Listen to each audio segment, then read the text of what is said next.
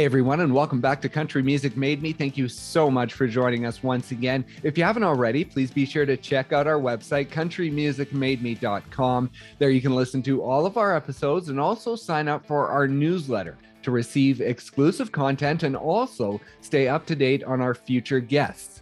Just head over to countrymusicmademe.com and hit that subscribe button. You can also find us on any streaming platform. So if streaming is your thing, just head over to your favorite, search Country Music Made Me, and give us a follow there as well. On today's episode, we are excited to welcome singer-songwriter Matt Kozup. Now, his journey began as a youngster in New Jersey. Along the way, it took him to LA for a couple of years and eventually down to Nashville, where he settled in as more of a songwriter. He wasn't sure where the artist path was going to lead at that point, but in 2019, he jumped into the studio with really no expectations. He just wanted to have fun making music. 2 years later, he has returned with a new album called Wild Horse that will be released in May. So please enjoy our conversation with Matt Kozup.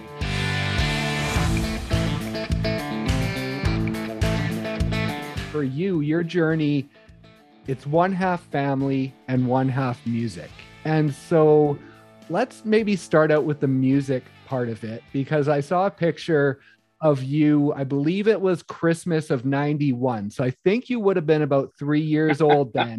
And you had a little toy guitar that I presume you got for Christmas that year. And so talk about that moment and sort of your love of music already at that age. You know, it's funny. I was talking to my dad the other day about the very first guitar magazine he ever bought me. And it was a guitar player's magazine that had songs that was what I learned. I said, I bet you wish you'd have bought me like a Lawyer's Digest or something like that. That would have made me, been a little easier. But he talked about like when I was a kid, and the first like kind of guitar they ever got me was this thing called the Jaminator. It's cool back in the 90s. It was a weird little like electric guitar, and it had like buttons and sounds and all that. But I remember being a kid and getting my first electric guitar. My aunt got me. And I just remember sitting there and thinking, I was like, this is the coolest thing, and I'm a huge Elvis fan. I've always been an Elvis fan since I was a kid. And that was all I wanted. I was like, if I could just get a guitar, this is the key to the kingdom, right? This is the thing that like gets people to see me play, and I get to play music. So it was really early on where, that was like set in my brain, and I knew that's the thing that I wanted to do, So when I was a kid, having that guitar was everything. And so your love of Elvis, do you remember the first time hearing him in a way that really resonated within you? Do you remember that moment at all? Or did it happen so early that it's just always been there? It's always been a couple of things. So it was Elvis and the California Raisins. So they were kind of like hand in hand. Nice. Right? For people who remember the California Raisins, like I heard them sing and heard it through the grapevine. I heard that soul thing, and I heard, the country gospel rock and roll of Elvis. I think I remember the first time hearing him just going, who is this larger than life figure? And it was, in this house that I'm in right now, there is more probably stuff that I've never kept of like old Elvis t-shirts and puzzles and stuff like that people would just always give me because they knew I was such a fan. Right. But having heard his voice and hearing what he did and seeing, I think that was the best part about Elvis, was just like watching how electric he was. You couldn't help but feel it. And then you heard his voice and you're like, man, this is cool. I was probably 3-4 years old, and it was awesome. And so that energy you felt from Elvis and his performing. Now, for you in that house that you're sitting in right now, your parents' house, when you were younger, were there a lot of living room performances? Were you entertaining the family at a young age the way that you saw Elvis? You know what's funny? I never sang for my family. Oh, ever. Really? I was not one. I didn't like singing in the house. I would sing when everybody was gone. Okay. Which is so interesting. I used to, my mother and my grandmother used to yell at me. They said, why don't you sing for us? I said, I don't know. I just it wasn't that I was embarrassed. It was just like, it was a thing that was for me. Right. Right. And I feel like that's one of the most common things I always hear from singers. Are like, man, ever since I was a kid, I was singing for my family and I was doing all that. I said, no, man, I was singing for myself. I was just, as soon as the last person left the house, I'd turn on the radio, I'd start singing to it, I'd play guitar to it. And it was almost like my private rehearsals as a kid. And actually a lot of them happened in this room, in this actual room. Wow, This that's awesome. this is my childhood room. Okay. That is when I moved, turned into a family office. And but a lot of my earliest memories of singing songs happened 4 feet that way. That's amazing. And before we get to the moment where you began singing for other people, let's talk about the family who inhabit that house that you're in right now. First of all, you've talked about your grandma, and I think you've mentioned she's probably maybe at the top of the list when it comes to the important people on this journey. Oh, yeah. And so talk about her. She is her name is Viola. We call her Vi. And she is that's what she likes to be called. But I always called her she's the nail in the glue, that hold the house together. And I feel like every family has those people, but she's whenever we talk about it, I'm like, without her, none of us would be here. And she's the one that kind of gave us all the direction and was the holding force of the household. And she's been, as long as I can remember, she lived with, my parents and me and my brother since I was a baby. Oh, okay. And, and listening to music that, inspired her. I mean, that was the one thing. She was always such a lover of just listening to good songs. And my they're big listeners of music. They're not musicians. We had other family members that I didn't know that were musicians. Oh, okay. But nobody in the family was a direct musician. Everybody was in an art form or, something like that. But very, just music listener. And I was probably the only one that sang, outwardly. And that's why they would get angry at me, was because I was the only one who would sing, and they'd go, "Why don't you sing for us?" And I'm like, I don't really know. I don't have an answer. Right. It's just, I won't. But now, now it's fun to like come home. She has an iPad and I'll put on the music. She said, "Oh, what's this new song you just put out?" And so I'll put it on and she'll listen to it and she'll sit and we'll have coffee together. And she'll be like, "That's a nice song." And I'm like, "Thanks." It's very, it's the highest compliment that I can get from her. And now your grandpa and your uncle, your grandfather, John, and your uncle, Frank, you have mentioned in your social media, they served in World War II. And I believe that you still have their dog tags. I'm not sure if you still wear them, but you mentioned that you wear them. Man, you have done some great homework here because I feel like I've talked about it and I don't really, I don't ever talk about it that often. Right. But I do. I have, I wear their dog tags here. I have them right here. So this is, my father shares one of his. So my grandfather John was my father's father. Oh, okay. And then my uncle Frank was his brother. And I was named after their other brother, Matt. So when my uncle Frank died, I kept his. And then my grandfather passed. My father has one of his and I have the other. Oh, okay. So, I've had them on me since I was, 14. Oh, wow. I never take them off. They don't ever leave. They have never left my body since then. So they're always just permanently there. But I mean, when it comes to, I think it was one of those things as I got older and, you always look at family and how you treat it, but I'd always respected it so much. And that was kind of the thing that was given to me as a child, was such a good respect of the people who were in your family that just always stuck. And so how important was the entire family? We talk about them and your grandma and your parents sort of individually, but as a whole, how important was family just on a whole for you along this journey? Very, the thing with my family is we come from a town where music is really played as a hobby. Right. And it's the part of the country where no one looks at it as a job.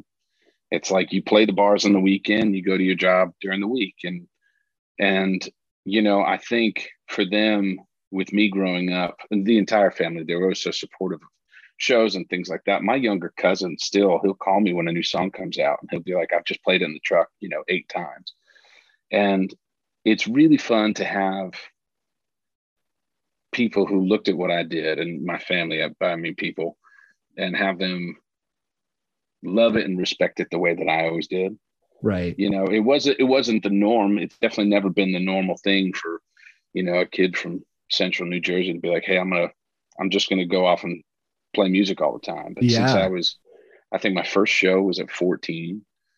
I played a coffee house in the local town around here. And then I just started playing all the bars, and I would play New York, and I'd travel to Maine and New Hampshire and do all that. And they were just always supportive. They're like, where are you going now? And especially even now in life, they're always just like, so where are you?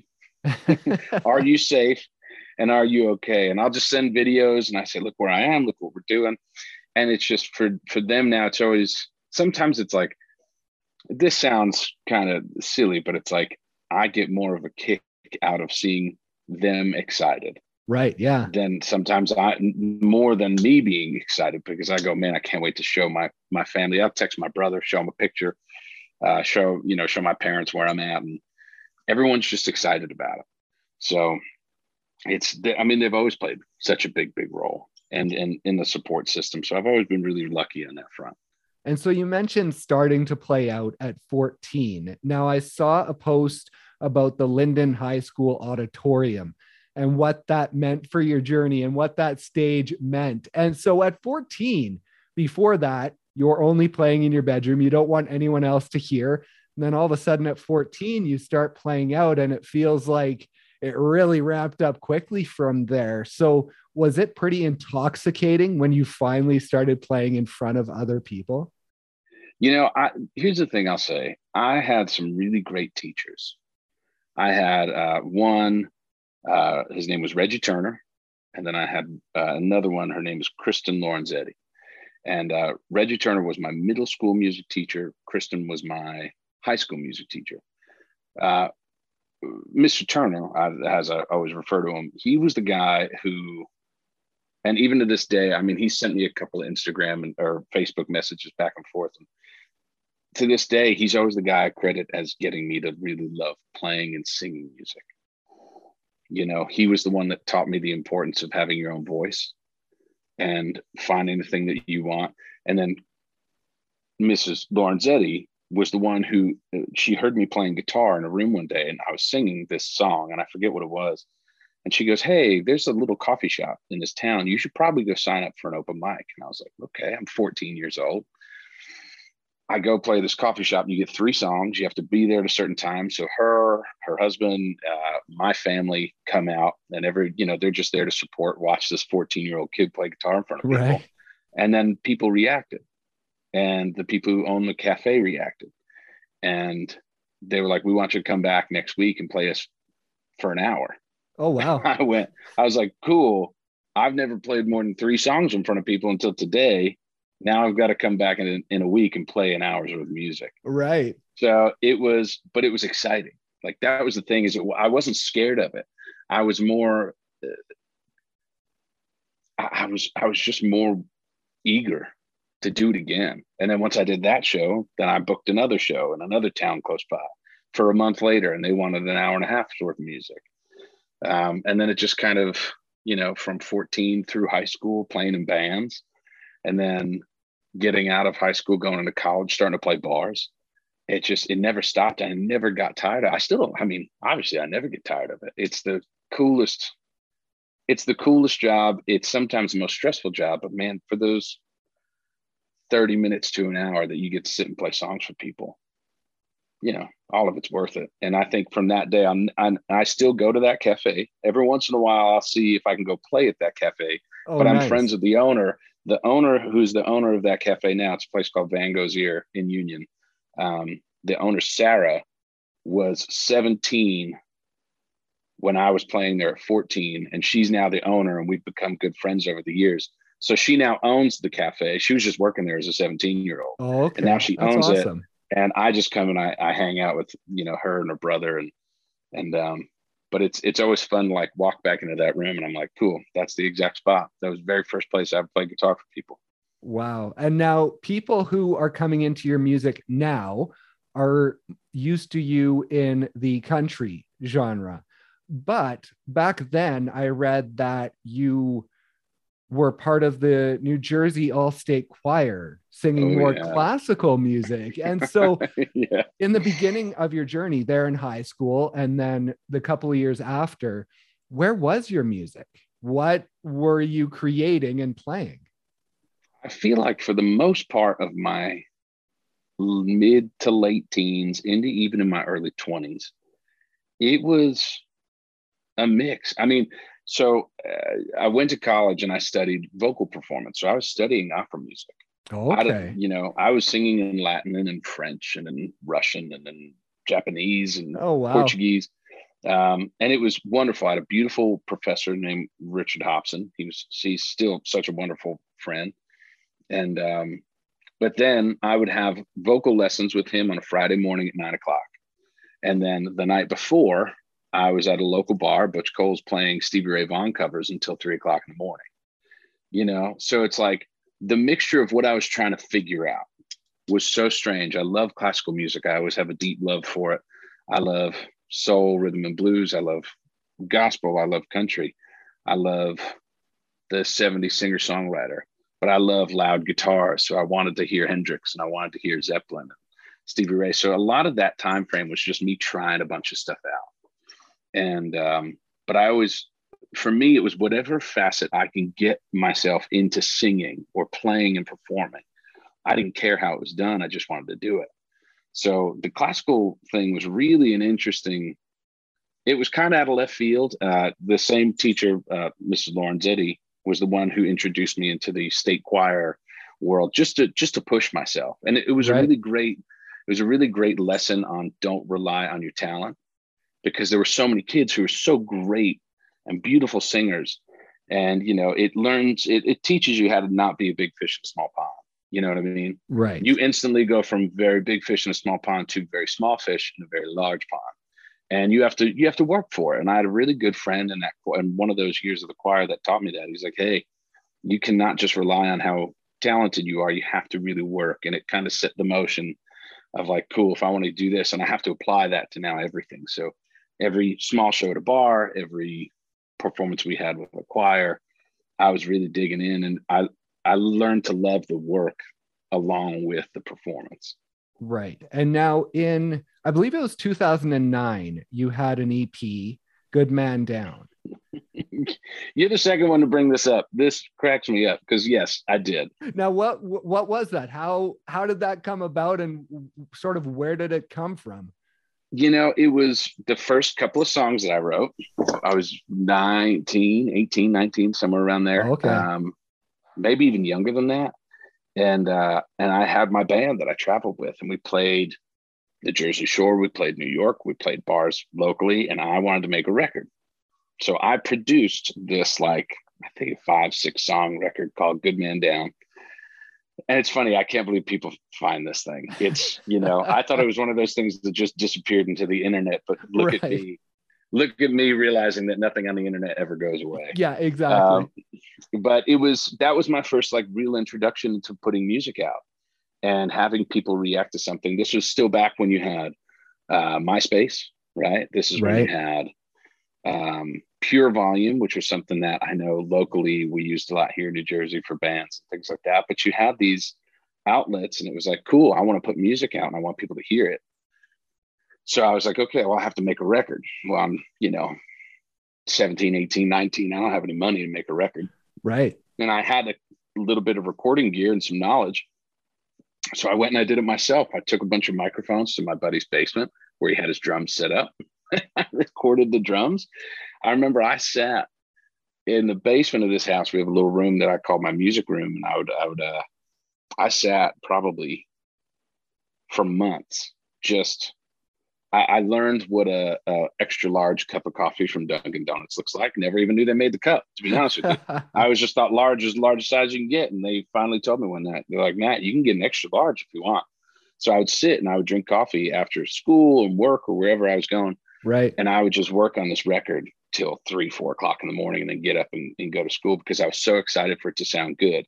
And as I listen back now, I go, man, all that work, you had no idea what you were doing, but at least you tried. But it was I had another really good lesson taught to me by a guy named Willie Wiest. And I believe he's still, maybe he was the sound engineer or the head sound engineer for the State Theater in New Jersey. And he was the one who taught me kind of about sound engineering a little bit. And he said, the one thing you should always learn is how to record, because, you want to be able to go into a studio and say what you want, not tell somebody or not have somebody tell you what you want. Right. Yeah. And so that's why I wanted to try to do it, that first record. And it's funny. I only thought like certain friends still had burned CDs of that in their car somewhere. I know there's probably a copy floating around this house somewhere. Yeah. I'm not handing it to anybody. It'll probably just be for me, but I'm sure there's one in this house I could find. That's awesome. And now your buddy Ryan, I saw that sort of a big moment you mentioned was in 2011. You guys were sitting in Santa Monica, and it was sort of around that time. I don't know if it was that exact moment, but it was around that time where he kind of gave you a talk like, if you want to do this, then do it, chase it, go after it. And so talk about his friendship, and especially in those days, what he meant for where you are now. Well, and it's funny, I was just on the phone with him right before we got on this call. Really? Just because I had some new news to tell him. And he still lives in Los Angeles, him and his wife and his two beautiful boys. He was my manager for a long time. I met him probably around 2010. He was in grad school at Wagner University, which is in Staten Island. Oh, okay. And I met him playing a show through another friend. And he was like, hey, I'm moving to California. I really love your music. We sat and had this meeting a couple of days after. He's like, I'd love to help manage you and try to get you, he was the first one. And I mean, we're only a couple of years apart, but he was hungry, and he wanted to work in music. And he's like, I love what you do. I want to help. So he moved to Los Angeles, and I started playing bars, collecting money just so I could fly out. And my first trip, he lived in like a weird little apartment, and I slept on a piece of foam in the corner of the room. Me and my suitcase.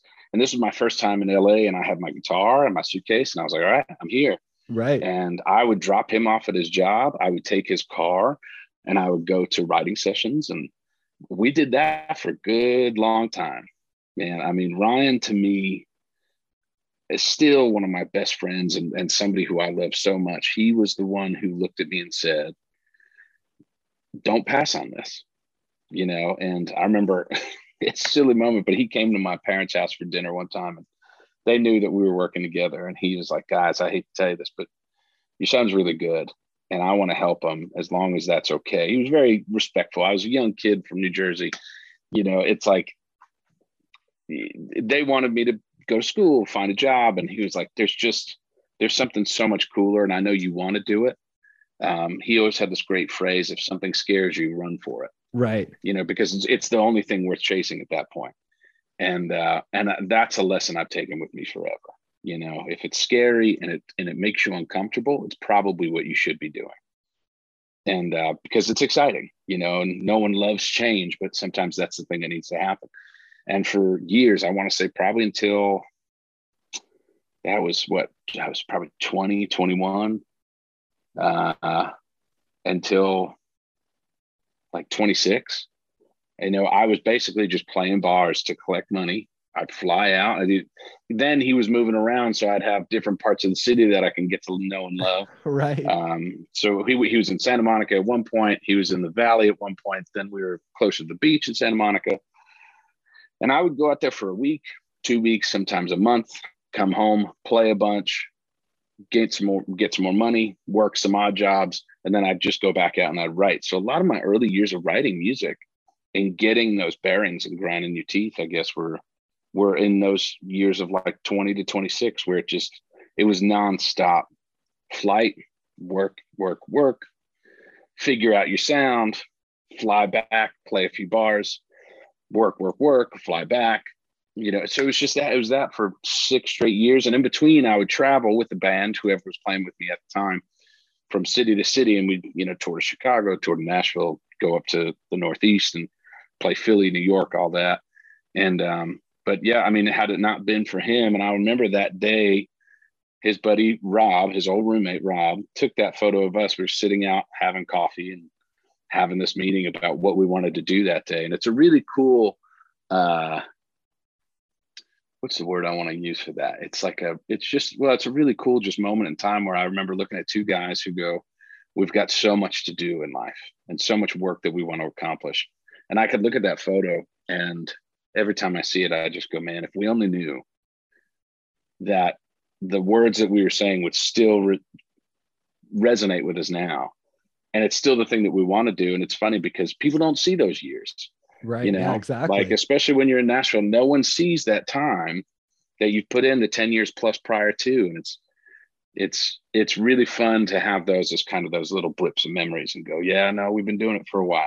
So, but yeah, I was just on the phone with him, and every day he's excited, and he's in new work now. And he is still one of my best friends.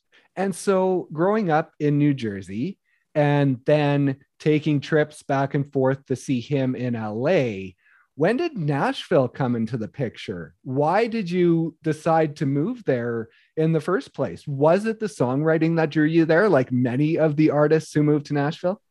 Yeah, I mean, so I toured there maybe once or twice early on in my 20s, and I had met a bunch of good people, kids who went to Belmont, and mainly none of them are there anymore.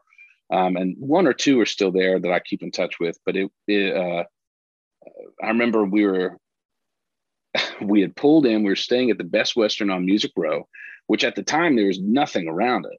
Right. And we went to this house that was behind it, and I met a bunch of these kids who are musicians. And the city was still very small. I mean, I think I saw one of the first shows at the OG Basement.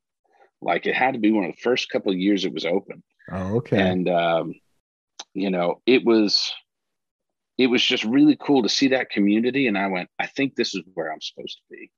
And then over the next couple of years, I would go back and I'd do more writing trips. And I started to realize, I'm like, okay, these are the people that I resonate with. This is the community that I really enjoy. And I said, and I'm getting such a masterclass in writing that I've never had. LA works in a different wavelength, and they hustle, and it's hard. And they look at such high quality, like high quality and high performance sellable art. Right. And then for Nashville, it was, man, we want to get gritty, and we want to talk about things that might hurt. You know, we want to hear about the down days. We don't want to just make it sellable art. We just want to make it feel. And I think having the mix of those two things in my life, I was like, cool, I want it to be something that people enjoy, but I also want to be able to sit and really dig in to a lyric. And so when I moved there, finally, I moved there in 2015. And I had seen it years before that, but I, finally made the move, and Anna and I had already had some really cool introductions to people who had been there for 20 years already. Right. And I just knew that when I got there, and I've said this to a bunch of people, they're like, what's writing like in Nashville? I said, it's the best masterclass college education you will ever have, as long as you just move there and put yourself in it. And you have to be willing to be wrong a lot. And I had a good buddy, writer, tell me, he was like, man, just we're sitting writing a song, and he just goes, dare to be wrong. And that was another, I mean, this was only maybe about 2 years ago, and I'm still learning. And he was like, man, just dare to be wrong, type anything. And I just went, another big gut punch of learning how to write songs. It's just, yeah, it's that community really made me go, okay, this is where you need to sit. And man, I'm real happy I did. And so early on in your journey in Nashville, you met your producer, Matthew, who you continue to work with to this day, and also Bree Kennedy, who has been a big part of this journey for you. And so how important have those two individuals been to where you are today, and the fact that you're still in Nashville? Well, yeah, I mean, these are the people that keep me there, Matt Odmark, my producer, he is, both are my dearest friends. Matt, I met on my writing trip, the last writing trip I took into town before I moved, and we instantly hit it off. He is one of the members of a band called Jars of Clay. I Oh, didn't know okay. them as a kid, but after obviously meeting him, we had just hit it off as friends. And I finally start digging into, oh, these guys are Grammy winning musicians. But they've all become this great big family that I love so much. And through Matt, I met Bree, who we became instant collaborators, instant friends. And it was just without having to think about it, just probably one of the best choices in terms of learning how to write with someone who got you on the same level. And the interesting story about Bree and I is that we had known a lot of the same people in Los Angeles. And at the time that I was spending a lot of, weeks and months there, they were telling her, because she was living there at the same time, hey, there's this guy, Matt Kozo, you got to write with. Oh, really? And we never met up there. We just happened to meet up in Nashville at the same time. And, her and I just started writing a lot together. And then we had a community of people around us, all our friends who we were writing with. And then Matt was producing records and hiring me as a guitar player, getting me involved in the Nashville recording scene. But those two it's funny. When I first moved to town, I said, hey, I'm just going to be a songwriter. Okay. I don't want to try to chase being an artist anymore. I just really want to write songs. And it took a couple of years for those two to really convince me, because they were the two that said, hey, you need to do another record. And I said, no, it's not. I tried it once and I'd had fun trying to be an artist, but I said, I just don't know if it's for me anymore. Right. I loved singing for people and I loved the reaction that I got, but I was really trying to focus on writing the best songs that I could, all while still keeping my live performance thing up to par. I would play guitar for Bree and her band. Yeah. I would play for other people. I would play in studio, and then I would sing around town. I'd sing at hotels or, a local show that someone would ask me to play in. And people would always say the same thing. They're like, when's your music coming out? We want to hear Matt Kozo record. Maybe someday, who knows? And kind of secretly, the fun part about it was me and Matt had worked on a record without really telling anybody. I was signed at the time and I just, I'm still with Prescription Songs. Yeah. And they didn't even know. I didn't tell them I was making this record. We were just kind of going in and having fun. And people kept asking the same thing, when's your record coming out? I said, don't worry about it. And then finally I submitted the record to the publisher and they were like, what's this? And I was like, it's a 10-song record. And they go, where did this come from? I said, been working on it for a while. So it's, those two, Bree and Matt, really, had it not been for the two of them, I don't think I would have learned nearly as much. I don't think I would have appreciated music as much as I do now. And I don't think I would have put the record out, to be honest with you. I don't think I would have made the record had it not been for them. And just for them going like, this is something you probably should do. Don't sell yourself short. And they both, one day we were all sitting having drinks and they just said, man, sometimes you just need to jump off the plank, don't be afraid of jumping in the water. Right. And I went, okay. I always feel like my life is just a series of really guttural lessons I need to learn. I feel like it is for everybody, but a lot of those, I remember them all. And it's, I try to remember them and keep them in play when they need to be there. But yeah, those two have just been such elemental parts of my time in Nashville. And now, when did you hand that album over to the label? Well, I handed it to the publisher. Gosh, I handed it to them maybe about a year ago. It had already been done for about a year. Right. Yeah. So the record has probably lived on a hard drive, like most things in Nashville, lived on a hard drive for probably 2 years. I handed it to them probably in May or June of 2021. Okay. So throughout 2020, as you're thinking about jumping off and jumping into this artist thing, was there any point, or was there many points throughout 2020 where you were thinking, it's all this is happening, it's not worth it, there's too much going on? Or were you at that point focused on, no, I want to take this leap when the time is right? It's funny for me, a lot of people, and obviously it's a very touchy subject, but I think for me, 2020 was the most, I don't want to say the most healing year, but it definitely had healing qualities. I feel like it was one of the most eye-opening years of me going, what do you want? Right. You've played as an artist since you were a kid. You've played across the country. You've played as the guitar player. You've played as the songwriter. What do you want to do? And, we had started the record before 2020, and it just kind of sat. We would touch on it for a day or two here, a week here and there. And we probably had recorded about 15-ish songs, 20 songs, and we whittled it down. But I think during 2020, that much time alone, we all have a lot of time alone. Yeah, exactly. That much time alone. And I've always felt like I've been very good at sitting with myself and my thoughts and going, all right, let's sift through this together. Having that inner dialogue of like, what is it that you want to do?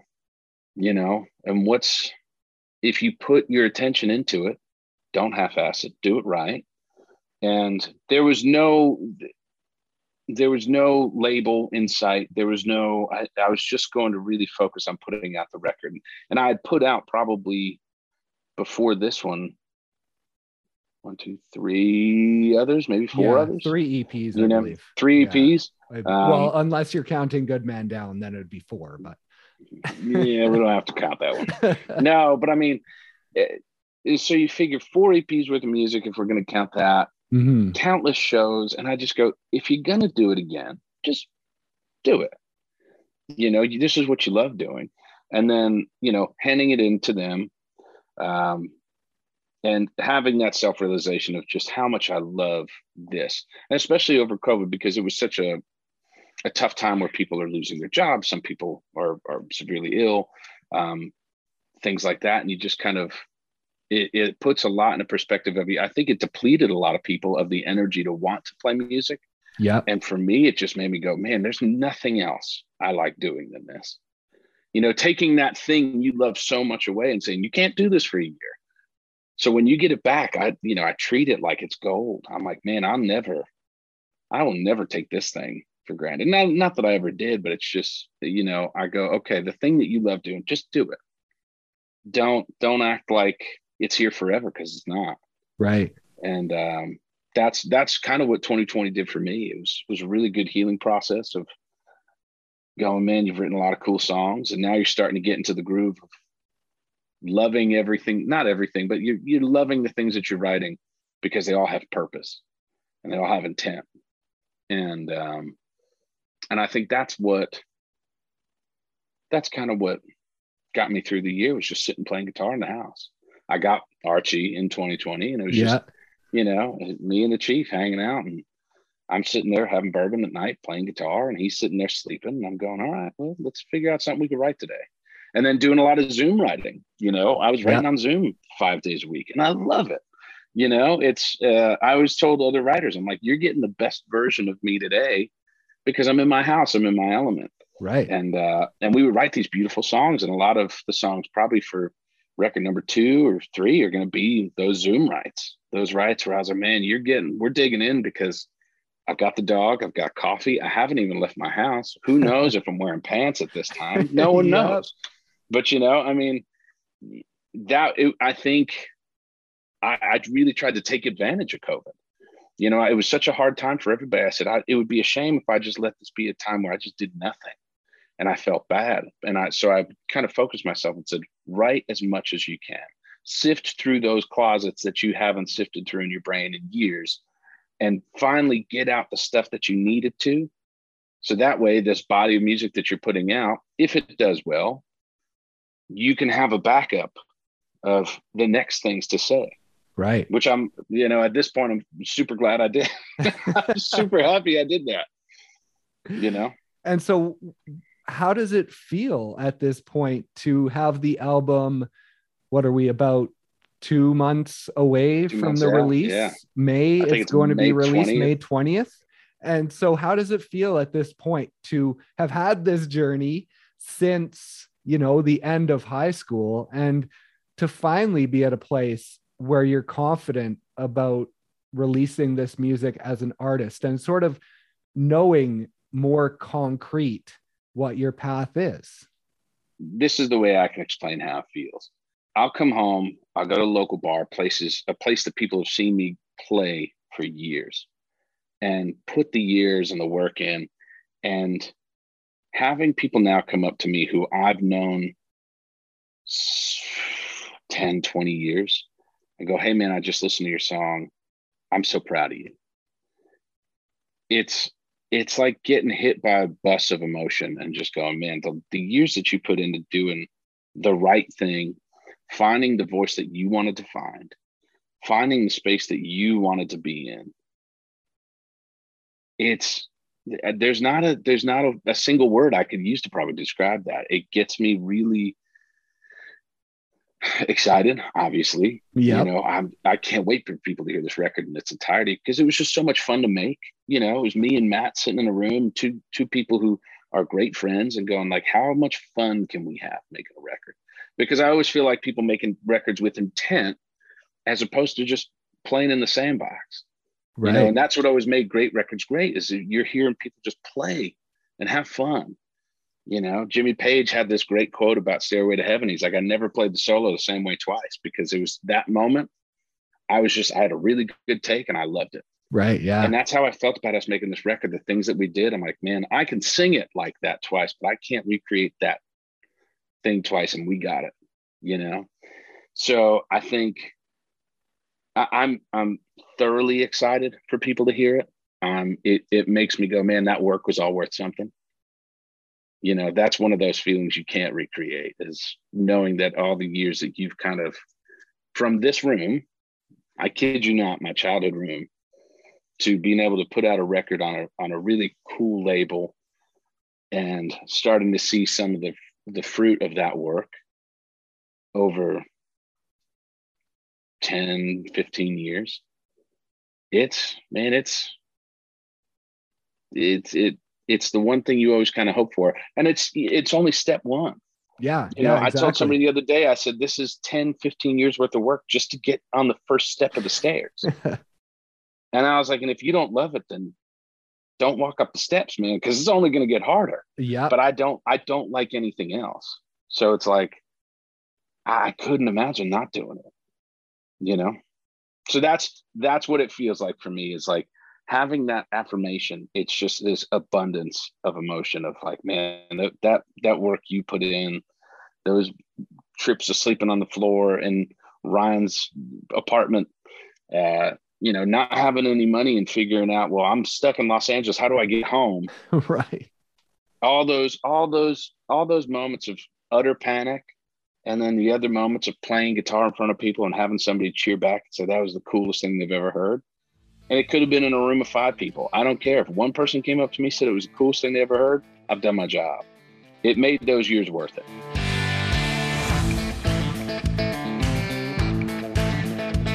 Thank you once again so much for listening. And thank you to Matt for stopping by and sharing his story. Be sure to check out his newest single, House to Build a Home, wherever you stream your music. And check out his new album, Wild Horse, when it's released on May 20th. Please also be sure to check out our website, countrymusicmademe.com. There you can listen to all of our episodes and also sign up for our newsletter to receive exclusive content and stay up to date on all our exciting upcoming guests. Just head over to countrymusicmademe.com and hit that subscribe button.